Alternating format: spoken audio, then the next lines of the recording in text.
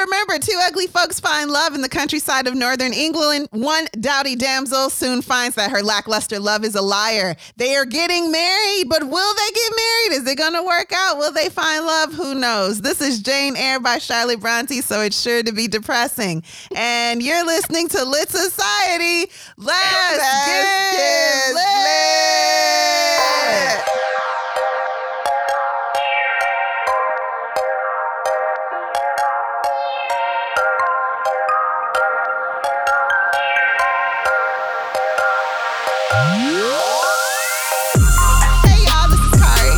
This is Alexis. And you're listening to Lit Society, a podcast about books and drama. Alexis, are you excited to get into part 2 of Jane Eyre this week? Yeah, I'm excited to bring it to a nice little conclusion. You know, sometimes reading books with strong characters like this, the characters stay with you and you think about them throughout your day. When you're reading the book, did you feel that with Jane Eyre and Fairfax and Rochester? Yep, I sure did. No, I wanted to stay and I wanted to hear the end of the story. Mm-hmm. What appeals to me the most in this book is the dialogue, the back and forth. It's very good. I won't say the book is well written yet. We'll get into that in our final verdict. But there's some back and forth, especially between the love interests. That is very interesting to me, intriguing to me. And because they're unattractive, you know it's real love. All right, sure. Okay. That seems to be the direction Charlotte wants us to go in. And if you're wondering if ugly people are better at relationships, please listen to part 1 of Jane Eyre, where that is our theme of the week, and we even bring science into it. So without further ado, we're going to skip all our usual parts because this is a part 2 of our Jane Eyre episode, and we're going to dive right into the plot of this book, the end, the conclusion. Please, Alexis, take us away. What happens in Jane Eyre, part 2? Okay. So where we left off last time, Rochester was to marry Jane. So we're picking up on the wedding day. So part 1, the wedding. The next day, Rochester is eager to marry his little oaf. So is that what he calls the her? Church they go. Yep. Okay. And when they arrive at the church, Jane notices like 2 men standing off to the side. Rochester doesn't notice them though. However, Jane sees them also enter the church. Maybe they just want to be observers. The ceremony begins and the clergyman asks, "Do either of you know any impediment to why ye may not lawfully be joined together in matrimony? Ye do now confess it." And of course, the natural pause. And then he continues, "Wilt thou have this woman for thy wedded wife?" Then someone says, "This marriage cannot go on. I declare the existence of an impediment." Have you ever been at a wedding where someone stood up and protested? Absolutely not. Have you? Okay. They protested before the wedding, and it was the groom. I don't understand people waiting until the day of the wedding to say they don't want to be married. That's who he shows. Something ain't right. Did the groom protest? He protested by not showing up. Yep. Yeah. Okay. Class act. But that ain't what Mr. Rochester did. Please continue. Rochester is like proceed clergy person. Yeah. The clergyman said, I can't go on without an investigation. So Rochester's like, prove it then, man. Prove it. Yeah. What's the cause of complaint? And you better have Mr. proof. Biggs. Yes. The man is Mr. Biggs. He's a solicitor. He reads from an official document. That means he's a barista. A lawyer. An attorney, yes. He reads from an official document saying, Edward Fairfax Rochester married Bertha Antoinetta Mason 15 years ago, and it was signed by who? Mr. Mason. Y'all remember Mr. Mason? Oh, yeah, the one that was bitten and stabbed, yes. And Rochester was sitting in silence with him while he fetched the surgeon. It's signed by him. His name is Richard Mason. Wait, so did Mr. Rochester stab Mr. Mason? No, he went to go get the surgeon. Somebody else stabbed Mr. Mason. Okay, just clearing that up. Okay, I didn't know. Okay. Mr. Mason is this Bertha's brother that's mentioned in the notice.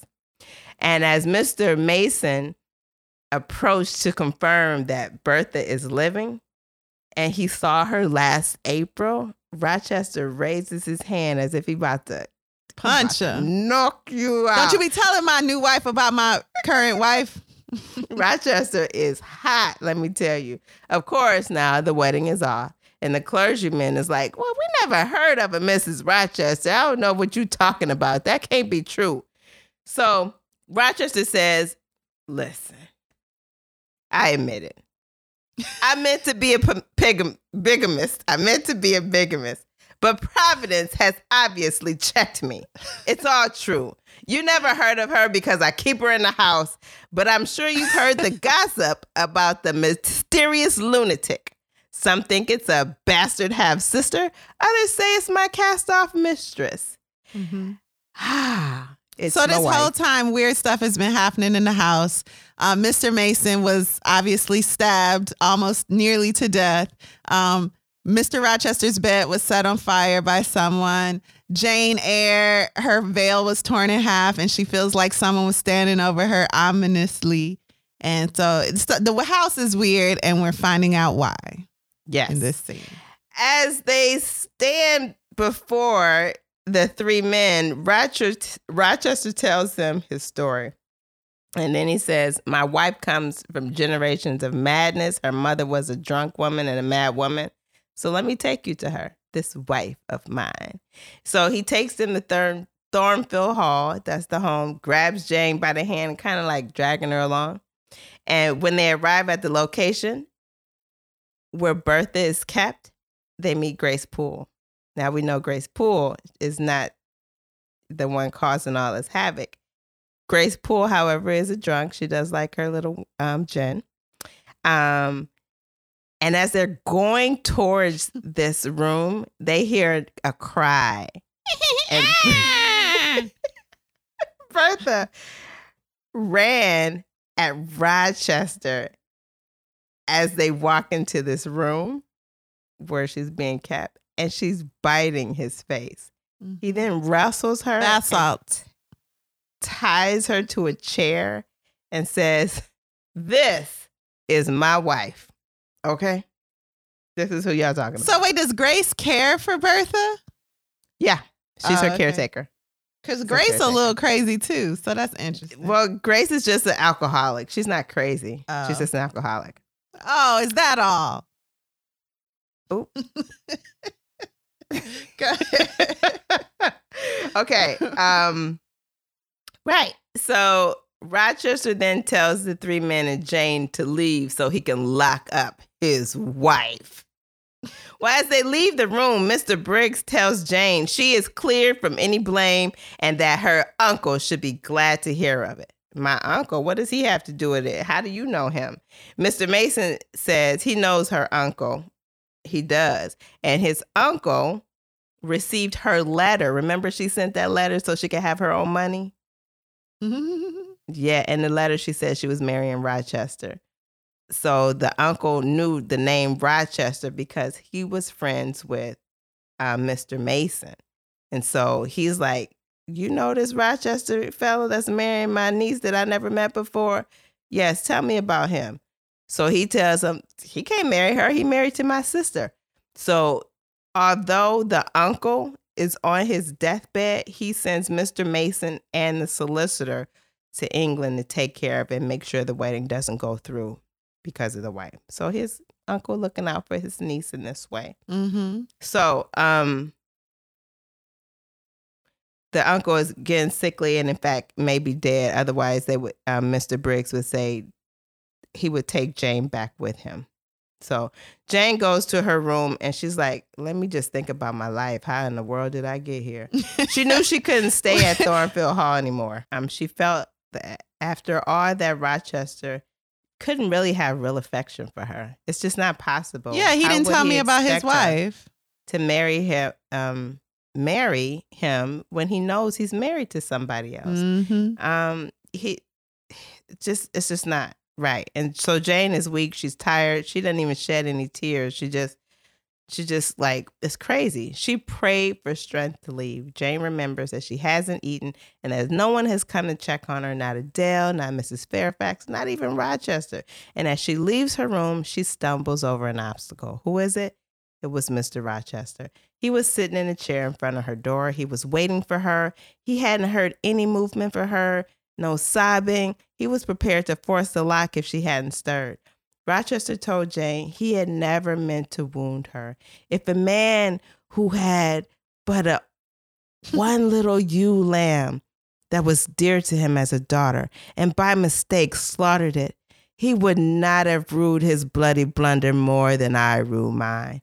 Will you ever forgive me? Now, Jane doesn't tell him she forgives him, but she forgives him in her heart at that moment. Rochester then pleads his case to Jane and begs her to hear the story of his marriage to Bertha. He sits to tell his story, and Jane's tears flow like open floodgates. Jane tells him she could not compose herself while he is in such a passion.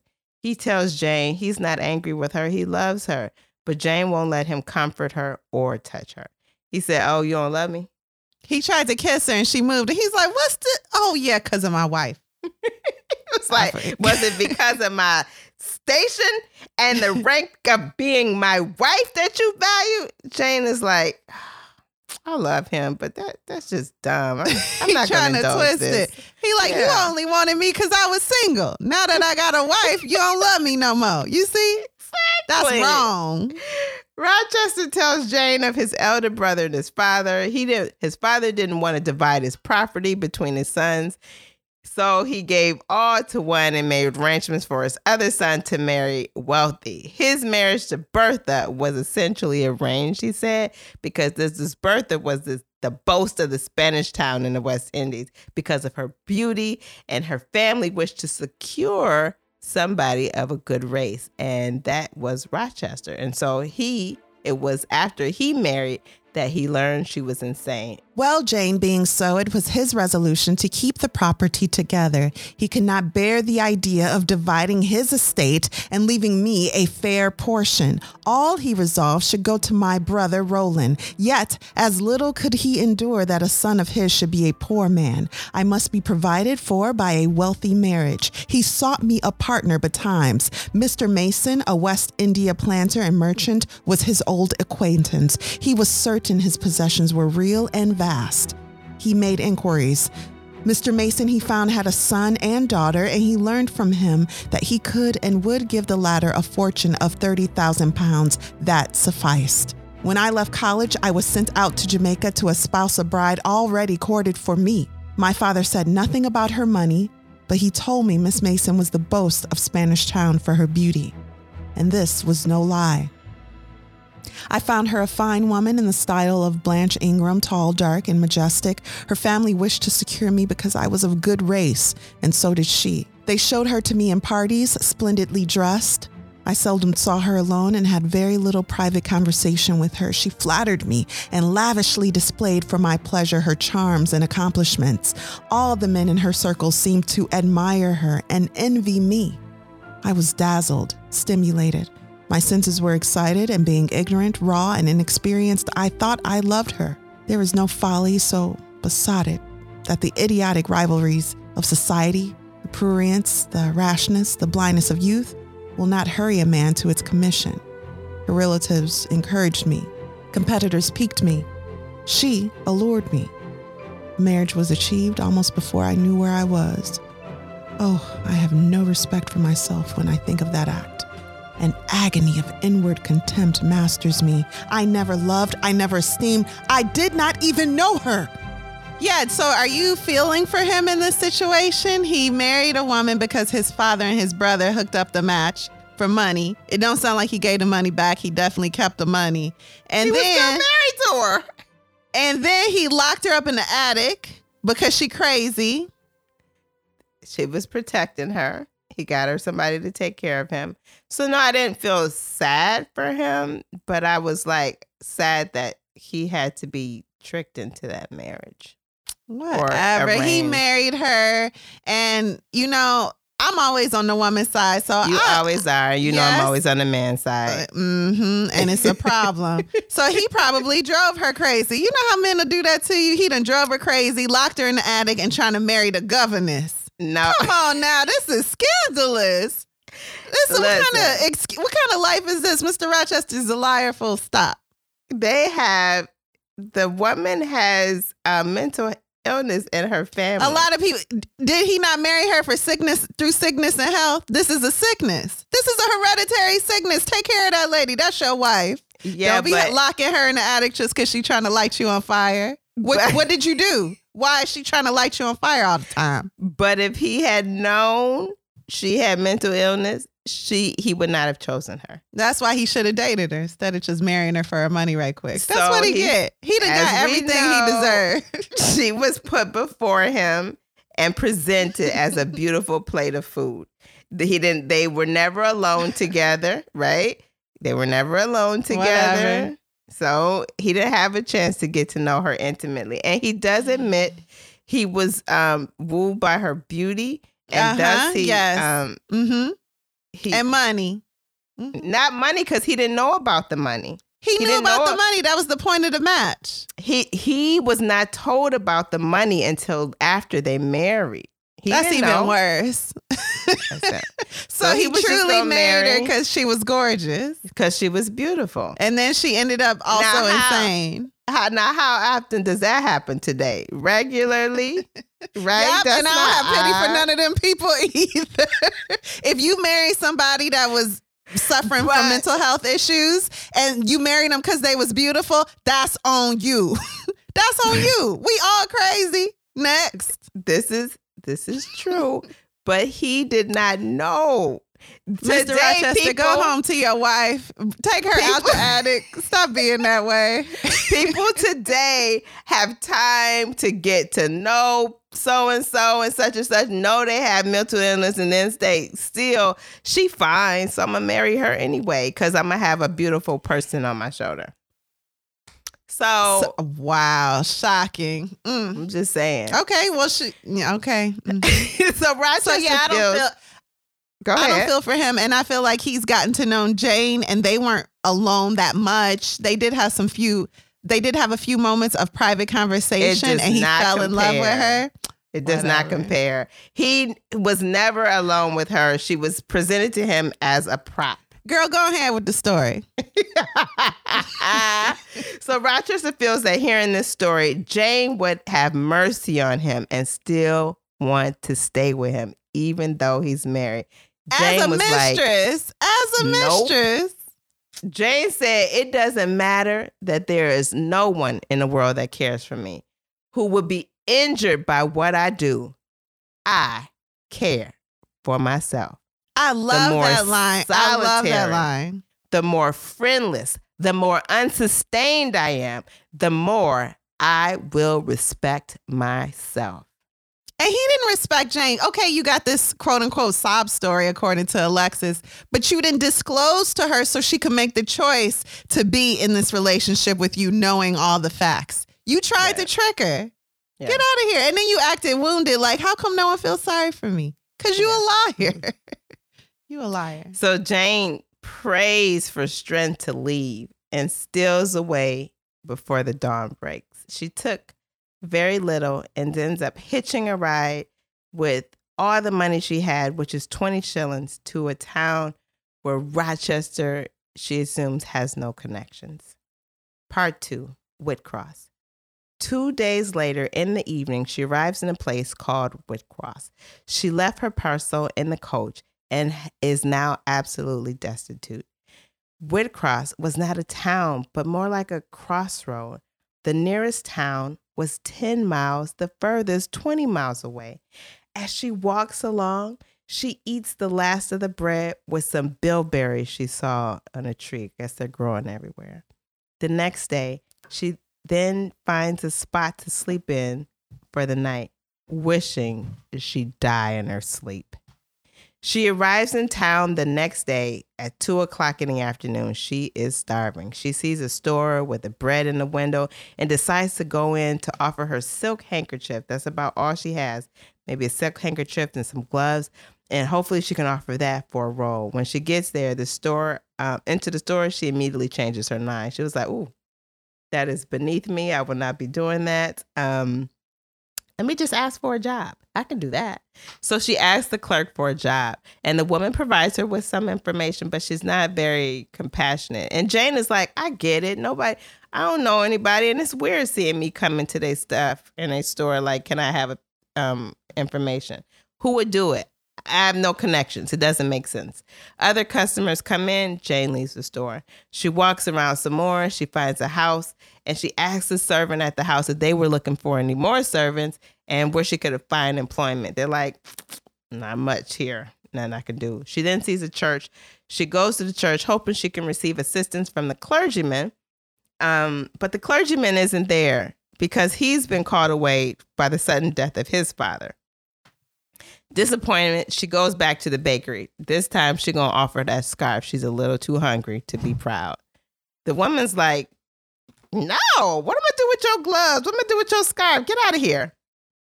So she's like, all right, I'm still hungry though. So she walks along and she passes a farmhouse and she sees a man, a farmer, eating a slice of cheese with bread. And she was like, oh, please, can I have some of that? Please, please. And he has mercy on her. He cuts a thick slice, give her the bread, and she goes over in the corner by a bush or somewhere and goes to sleep. Again, Jane wishes death. And she's doing all this suffering because of her principles. She could go back to Mr. Rochester, but she won't be made a fool of by no man. Mm-hmm. And I respect that. The next day, she sees a little girl throw out a mess of porridge in a pig trough. She's getting ready to. And so Jane is like, I'm hungry. I need that. So she goes to the girl and asks for it. And the girl gives it to her. So Jane is eating porridge that was about to get thrown to the pig. So it's raining all day. This day is probably worse than all the other days because it is raining. She's even more hungry. She don't know where she's going. And she's just wandering, looking for help. And nobody's helping her. But why would they help her? They don't know her. She could just be a vagrant and a beggar. And nobody wants to help them. She sees a cottage in the distance and gathers her strength to walk towards it. She sees two young ladies and an elderly woman, and she's like, oh, they look happy and friendly. I got to talk to them. She watched these ladies for so long, she forgot she was in this position, wretched and whatnot. She thought she was watching TV. Yeah, she finally goes to the door, and the servant answers, and the servant said, what you want? Ugh. You look rough. In fact, get away from us. She asks to speak to the mistresses, the ladies in the house. And the woman, her name is Hannah. She's like, get out. You look like you up to no good. Just get away. We don't want it. And in fact, tell your friends who waiting to rob us, we got guns. We got a man in the house. And we will do you dirty if you come for us. I like Hannah. That's how she did it. So she thought. So Jane is like, oh my God, I cannot do this another day. And so she kind of sits on a stoop, feeling all defeated, not sure if she can go home. It's raining, she's wet, she's starving. Jane has reached her climax, and she's like, she says to herself out loud, I could die, yes, but I believe in God. Let me wait on him in silence. But she hears a voice, and it says, all men must die, but all are not condemned to meet a lingering and premature death. That person knocks on the door, and Hannah is shocked to see Jane still there. She's like, what are you doing here? Get out of here, you little beggar. And the voice is that of St. John. St. John. Now listen, I was listening to the audio recording of this, and I thought his name was St. John. Yeah, it was St. John? It's St. John. Okay. His name is not Sinjin. Okay? That's what they say on the recording. His name is St. John. Okay? He is the brother of the ladies in the house. He allows Jane to come into the house and be cared for. And when they ask Jane her story, she says, listen, I'm going to tell you my name is Jane Elliott right now, but I need some rest. So can I get one of them rooms and like a piece of morsel to eat? And I ain't got no money, so don't ask. I need to go to bed first. So yeah, we could talk about this tomorrow. I'm not feeling up to it. So Jane is able to rest for like the next 3 days. She's like, whew, I am tired. She's well taken care of by this family. And when she's well enough to not rise, she gets up. The family has come in. Even the brother has come in and checked on her, but the sisters mostly check on her. And while she's laying there, Jane is in and out of consciousness. She sleeps. She's exhausted. She's got this time. They even come in and they're like, she is ugly. They like talking over her as she's sleeping. Mm-hmm. And the brother was like, she's pretty ugly. So it's just real, like, it's just regular to be calling people ugly. Mm-hmm. It's a thing. Anyway, so when she gets well and better, first thing, Jane, it happens to be when nobody is at home at the moment. But Jane gets up. The first thing she charging up Hannah. She got her energy back and she was like, Hannah, you was treating me real rude and stuff. What's that about? Right. And Hannah was like, you was looking bad. I had no choice. I thought you was going to steal stuff. And she said, you must got me confused with your mama. And Jane learns that. So she also gets some family details while she's talking to Hannah and they kind of making up. Jane learns that the Rivers family includes St. John and his sisters Diana and Mary. St. John is the person that runs the church that Jane actually stopped by where she was looking for help. The family has been in the area a very long time. Diana and Mary are governesses, and they're only home because of their father's death. Mr. St. John, the father, lost his money many years ago, which is why the girls have to work. The loss of money led to his bankruptcy. Jane tells, when eventually the family comes back, she then tells them a little bit more of her story. She tells them her story, including that she went to Lowood and that she worked as a governess, but she won't tell them who she worked as a governess for. She's not going to tell them her name. She acknowledges that her name is an alias because John is pushing her to tell more. But Jane and she's like, I'm not going to tell you more, but I'll tell you everything I told you was a lie. Do y'all have any Not food? everything that I told you. Just her name is a lie. Jane is not a liar. And a lie by omission. Go ahead. Jane says she just wants to work and take care of herself.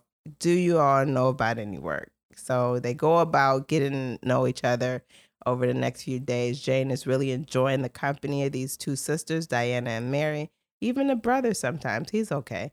They're talking and Jane is getting better. And the brother, St. John, the church man, he is supposed to find her some work.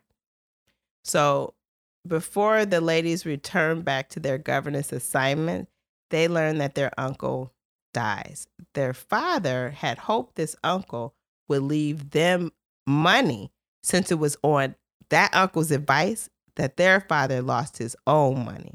But instead, the uncle leaves it to another relative. So this means they're going to have to continue to work, whereas they were really hoping that they would get this inheritance. The ladies they're not destroyed about it, though. They're like, no. It is what it is. Yeah. The ladies return to their assignment, and Jane goes to work at a school that St. John started for the local children. And John returns to the church.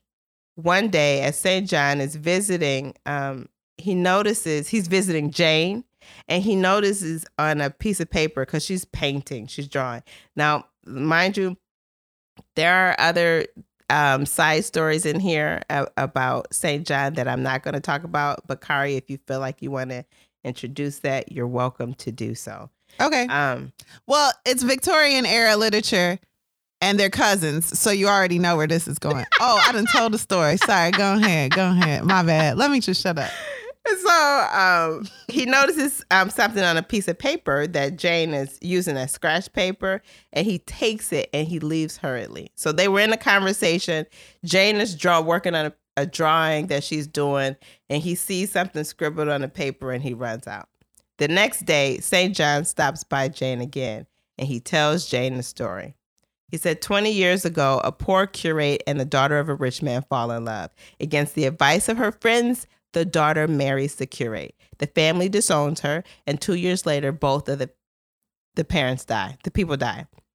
Their grave is actually at the church. They left a daughter who was taken to a rich maternal relation and was reared by an aunt-in-law. Guess what her name is? Reed. Right, Mrs. Something. Reed. Mrs. Reed of Gateswood. Mrs. Reed kept the orphan from 10 years till she was 10. It then sent her to Lowood School. She eventually becomes a teacher there and is later leaves the school to become a governess for a man named who?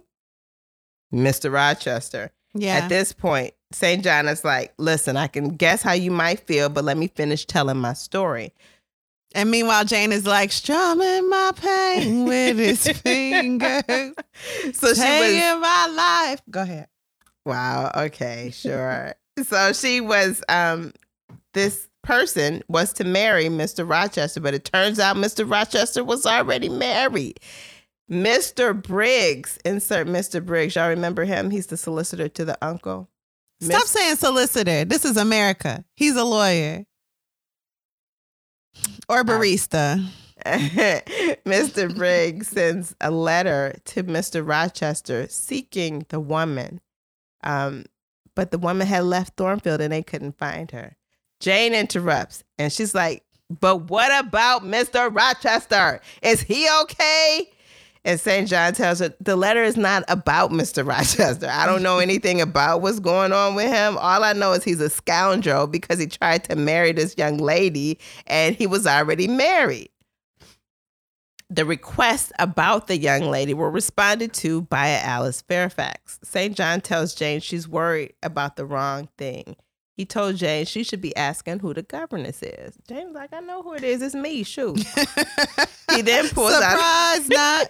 Mm-hmm. He then pulls out this piece of paper that he took from Jane yesterday, and it had Jane Eyre scribbled on it.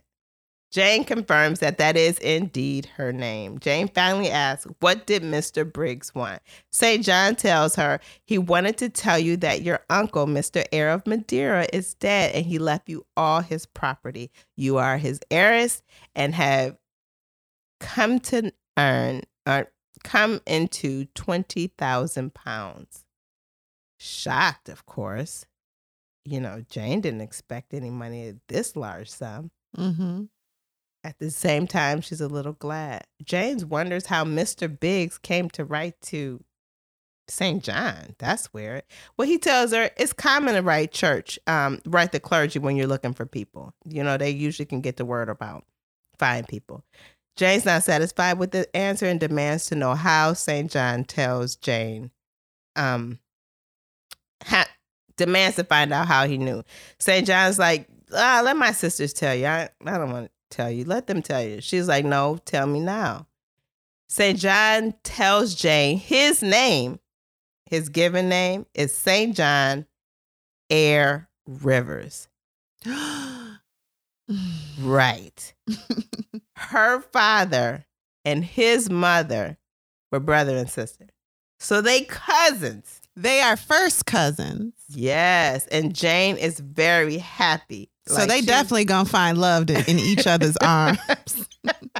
And Jane is very happy to know she has family. She's been orphaned. She's been mistreated. She has no real familial connection. So this makes Jane, she's more happy to know that she's related to these people, the Rivers, than about the money. Jane decides £20,000 is too much for one person.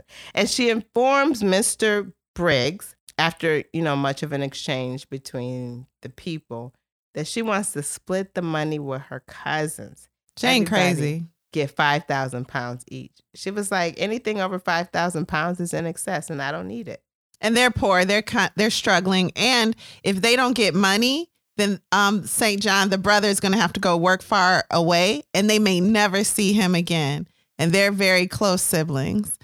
So she's like, if I gave you £5,000, which in itself is a fortune, and gave it to each of you and kept $5,000 for myself, we could all be straight. And in turn, I get a family. Like, I'm just happy to have people. I've never had my own people that loved me, and I wanted y'all to be my family before I knew who you were. So we're talking a lot about her interchange with the brother, but she's with the sisters every day, and they get along really well, the three of them, the two sisters and Jane. And she really loves them in her heart. So to find out they're her first cousins just adds a cherry on top of that. And she's like, I really, really love y'all, and I want y'all to have some of this money. Right.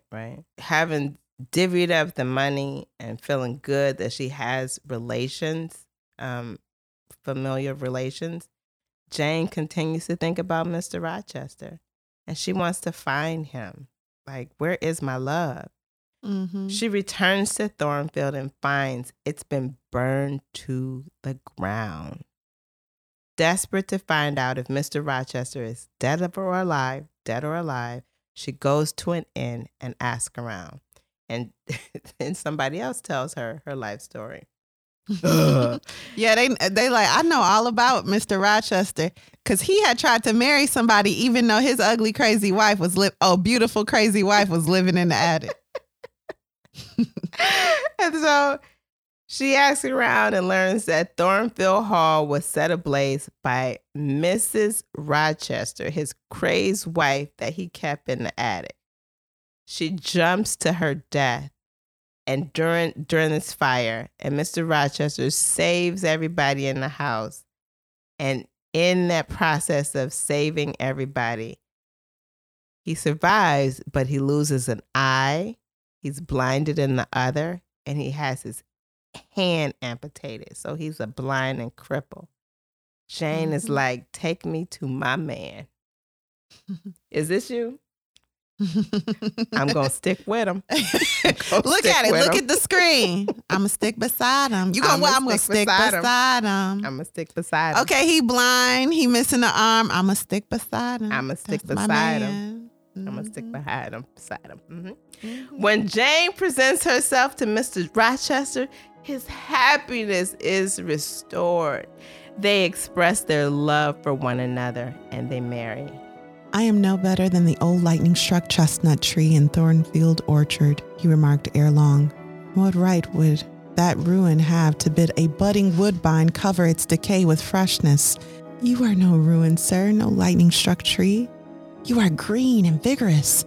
Plants will grow about your roots whether you ask them or not, because they take delight in your bountiful shadow. And as they grow, they will lean toward you and wind round you because your strength offers them so safe a prop. Again he smiled. I gave him comfort. You speak of friends, Jane, he asked. Yes, of friends, I answered rather hesitatingly, for I knew I meant more than friends, but could not tell what other word to employ.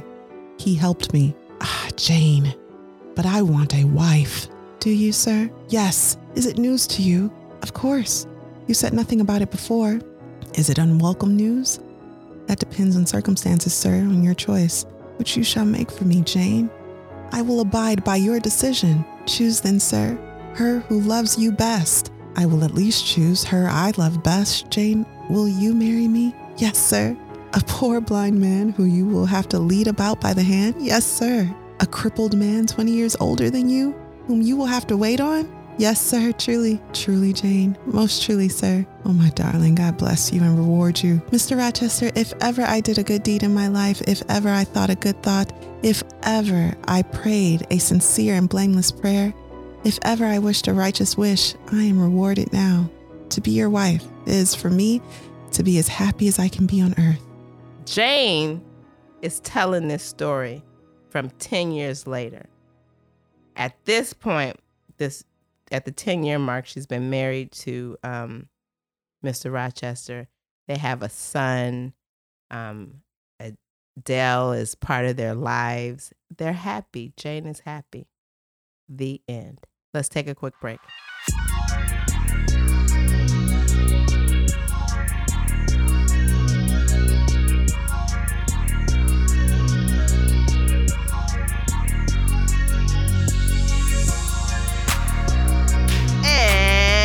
We're back.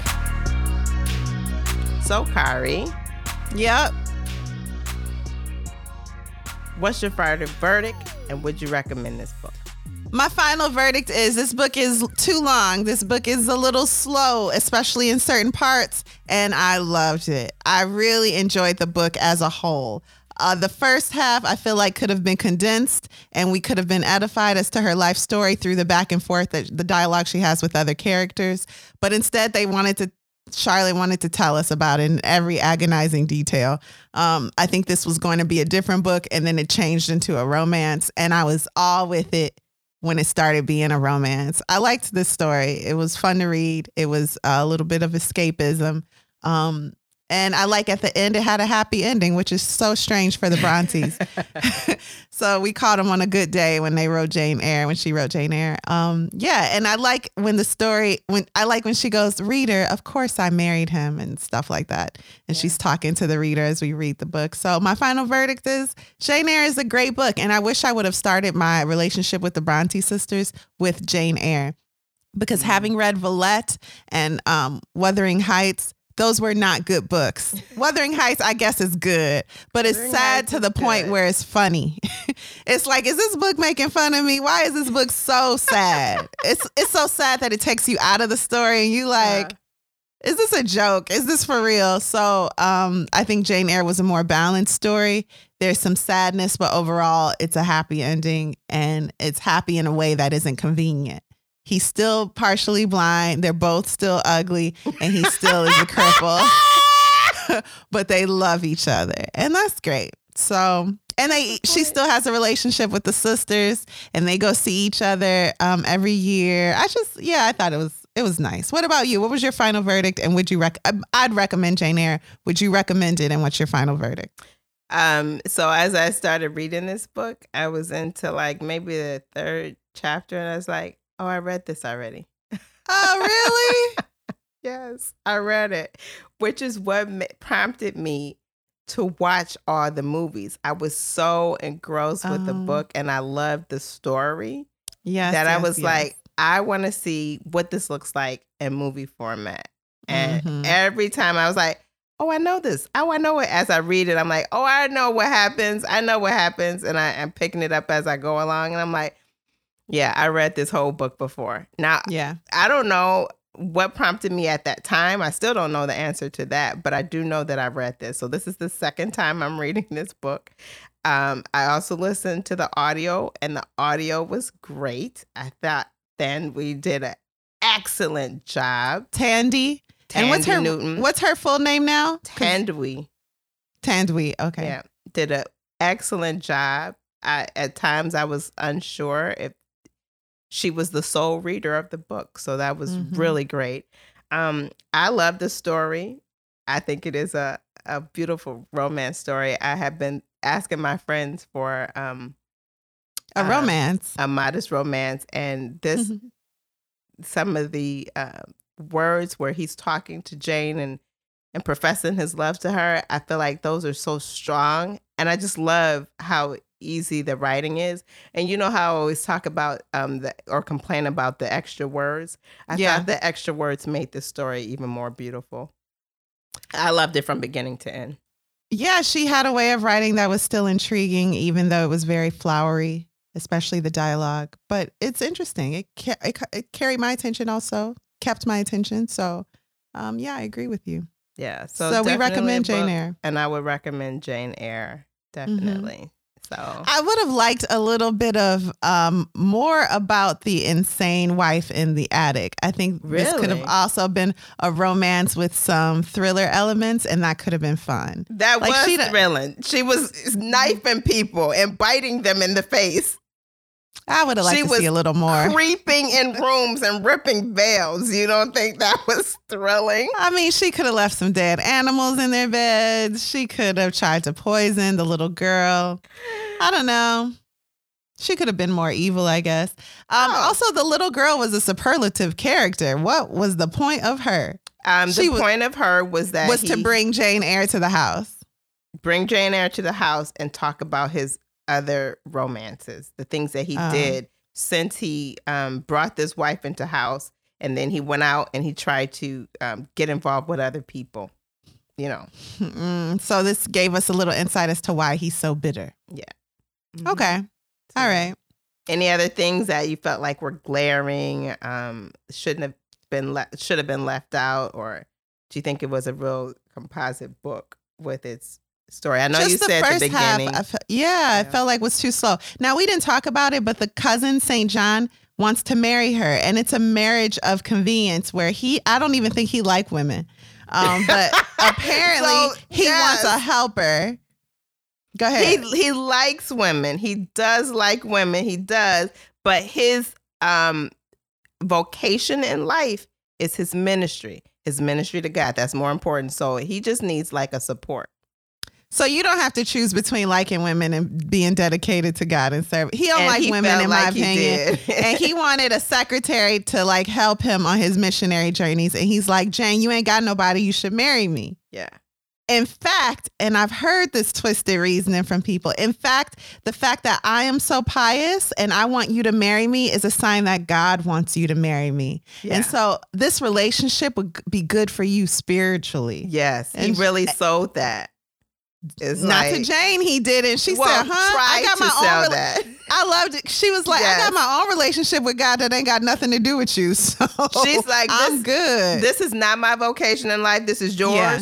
And so the thing about their relationship was Jane like really yielded. He was like, come and study Hindu and learn it, learn the language. And she was like, okay, I guess, sure, I could do it. And so he was like developing like not a love for Jane, but he appreciated her eagerness to learn, willingness to take in information. And yield to him. Yes, he appreciated that. So he was like, you ain't cute or nothing, but you would make an excellent companion in my ministry because you like are obedient and whatnot, and you could do it. So let's do this marriage thing. And Jane was like, I want love in a marriage. I want passion in a marriage. And this ain't it.